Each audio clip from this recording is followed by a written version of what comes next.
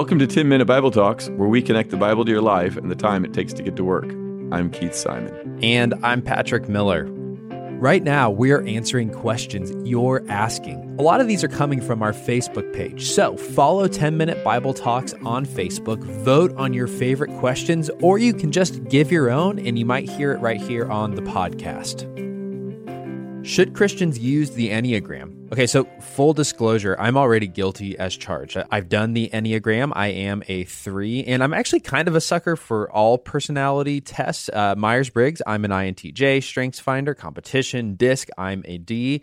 And so, look, if you're not into personality types, everything I just said probably sounded like I was speaking a foreign language. Enneagram and all the other things that I mentioned are personality typing assessments. They divide people into different categories, different types, and they attempt to describe what motivates them, how they communicate, how they perceive reality, how they organize their life, what are their strengths and their weaknesses. Now, maybe you're hearing this and you're already thinking, I hate personality types. Well, I'm pretty sure you're not alone. Keith hates personality types as well. That's why he didn't do this episode. But I'll never forget doing a personality type with someone who the whole time they're just sitting there frowning, arms crossed. And I finally asked, what's wrong? And he said to me, I hate personality types. They're dumb. It's a way of putting people in a box. And they never really describe me that well at all. I don't think they really describe anyone that well. And isn't our identity supposed to be in Jesus, not in a bunch of numbers or letters? Well, if you're like that guy, let me just say this. That's okay. Personality typing isn't for everyone. You don't have to like it. You don't have to love it like that one friend who's trying to make all of their friends take the personality types. And here's the deal. Some of those critiques, I actually think that they're valuable. They're things that we need to hear. See, like so many different things out there, personality typing, it can be used in unhelpful and even destructive ways. But it can also be an amazing tool that helps us to not only know ourselves, but perhaps more importantly, understand people who are around us and understand how they are wired differently than we are. 1 Corinthians 10:31 says this, so whether you eat or drink, whatever you do, do it all for the glory of God.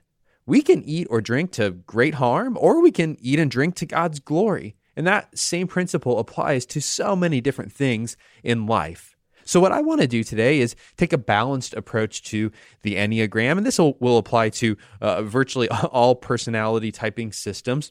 But what I want to do is look at 3 ways that personality typing can cause harm, and also 3 ways that personality typing can help you. So let's go ahead and start with the risks. 3 things. Thing number 1, you can use personality types to box people in. That's a huge risk. Proverbs 18:13 says, if one gives an answer before he hears, it's his folly and shame. We all have that temptation, right? Before someone even talks, we start thinking that we know what they're going to say. We start thinking that we know how they think. And if you do personality typing, what can happen is you'll find out, like me, that my wife is a 6 on the Enneagram. Now, 6s tend to be people who are deeply loyal, but they can also be people who are fearful. They fear change. They can fear risks that might come their way. And it's easy for me to put my wife into the 6 box. Oh, well, you're just giving this response because you're afraid. And that's a real mistake, because if I haven't stopped to hear her out, it's to my folly and shame. She might be afraid for a very legitimate reason. In fact, her being a 6, someone who has great long-term planning and can see what's going to happen down the line, her fears might actually be rooted in reality. But my point is, one risk of using personality types is that we can end up boxing people in. We say, well, that's who you are, and that's how I'm going to think about you all the time, without giving you a chance to explain yourself. Okay, a second risk, which is elevating your personality type over who you're called to be or who you are in Jesus. In Colossians 3:11, Paul says, here there is no Gentile or Jew, circumcised or uncircumcised, barbarian, Scythian, slave or free, but Christ is all and in all. Now, all of those different categories that Paul throws out, they're different identities, different ethnic identities mostly, but not entirely. We see slave and free in there. And Paul is saying that those identities, they are relativized by our identity in Christ. The most fundamental thing about you and about me as followers of Jesus is who we are in relation to him.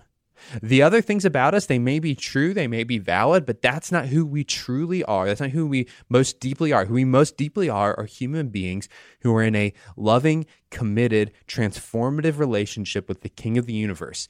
Before you ever say your personality type, you should always be thinking, but most fundamentally, I am a follower of King Jesus.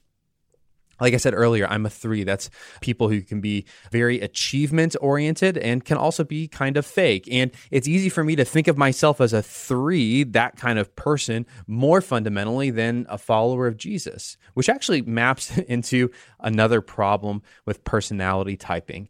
We can use personality types to excuse our own misbehavior.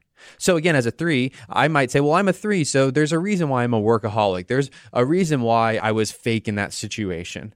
Well, let's just pause for a second. Are those the kinds of behaviors that Jesus calls me to? Again, Galatians 6:15, Paul says this, neither circumcision nor uncircumcision. So there's 2 identities that are rooted in 2 different ethnicities, but 2 different identities. He says they mean nothing. What counts is the new creation. He's saying your identities, whether it's a personality type or some other identity, again, those are secondary when compared to what's fundamental, that in Jesus you have been made new. So if your personality type leads you to sin in certain ways, like I said, I can be a workaholic. I've got a friend who's an 8, and 8s tend to be competitive and argumentative people, which can be a great thing in certain circumstances, but they can also be people who use their words to harm people. It's not enough to say, well, look, I'm an 8, and so I can't help it. I just say hurtful words. I just come across as demeaning or demanding. That's not an excuse. What matters isn't if you're an 8 or a 2 or a 3 or a 1 or whatever the heck number you want to throw in there. That's not what counts. What counts is that you're a new creation. And as a new creation, as part of the new creation that Jesus has begun, you are called to use your words with wisdom, to love, to care, to equip, to heal the people who are around you. So 3 risks: using personality types to box people in, elevating that personality type over who you're called to be in Jesus, and using your personality type to excuse your own misbehavior. Those are risks that can often come with using personality typing. Let's talk for a second about the positives, why I like personality types. And I'll just frame it as largely as possible. I think that they are great tools. They are great tools to help us know ourselves, know others, and follow Jesus more faithfully. So let me talk about 3 positives. Let's talk about the first positive. Personality types are great for self-assessment. I had a friend who was a 1 on the Enneagram, and 1s tend to be people who are very justice-oriented. They see the world kind of black and white, and they want to do the right thing. They want to make sure that the right thing is done. Now, one of the challenges for my friend who is a 1 is that friend could be very rigid. Some people might even say a bit of a Pharisee, right? I've got the right way to do things, and people need to go along with me on it. But when they took the Enneagram and they started reading about 1s and they realized that their rigidity could actually cause great harm, it was a great little mirror. It was like a mirror they put in front of themselves and it allowed them to self-assess. And that self-assessment has allowed that friend to repent of some of their Phariseeism and to grow into a more gracious person. Proverbs 18:2 says, "A fool takes no pleasure in understanding, but only expresses his own opinion." We need things in our life that aren't just us expressing our opinion, saying what we think about ourselves and about the world. We need things that put us in the mirror. And personality types are often amazing at showing us our sins, showing us our weaknesses, showing us our shortcomings. And that's going to allow us to repent and transform. A second positive, personality typing can help you to understand people who think differently than you. Okay, I don't know if this is a news flash for anybody, but most people don't think the way you do. They don't perceive the world the way you do. They don't communicate the way that you do. And that's not a problem. That's actually a beautiful thing. God has made this world with such a diversity of people and personalities and ways of being in the world. It's lovely. It's amazing. How cool is it that He made the world like that?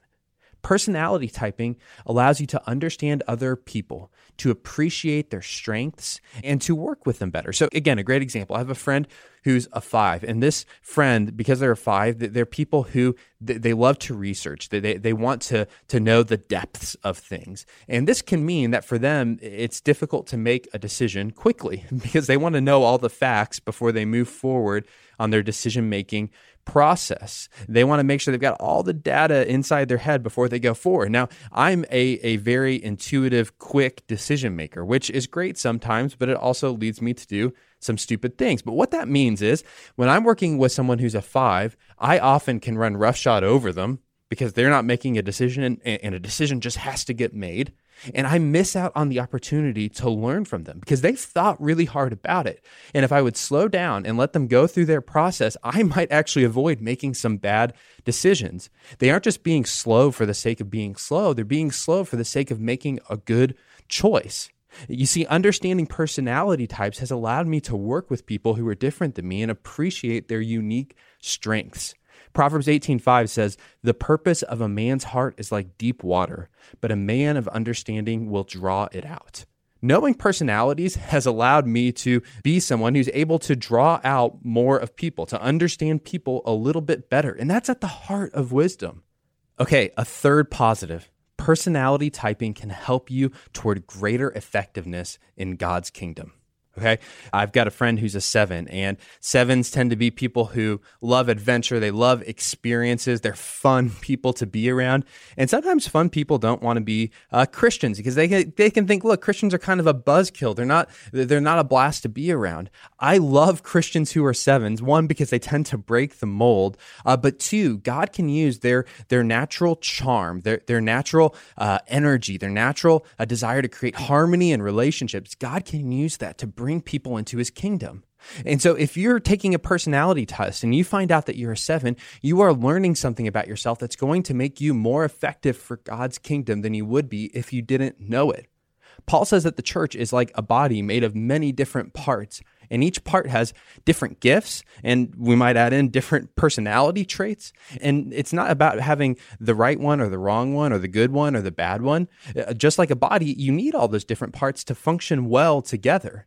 If you take a personality test, it will often open up a doorway for you to see how you can be most effective for God's kingdom.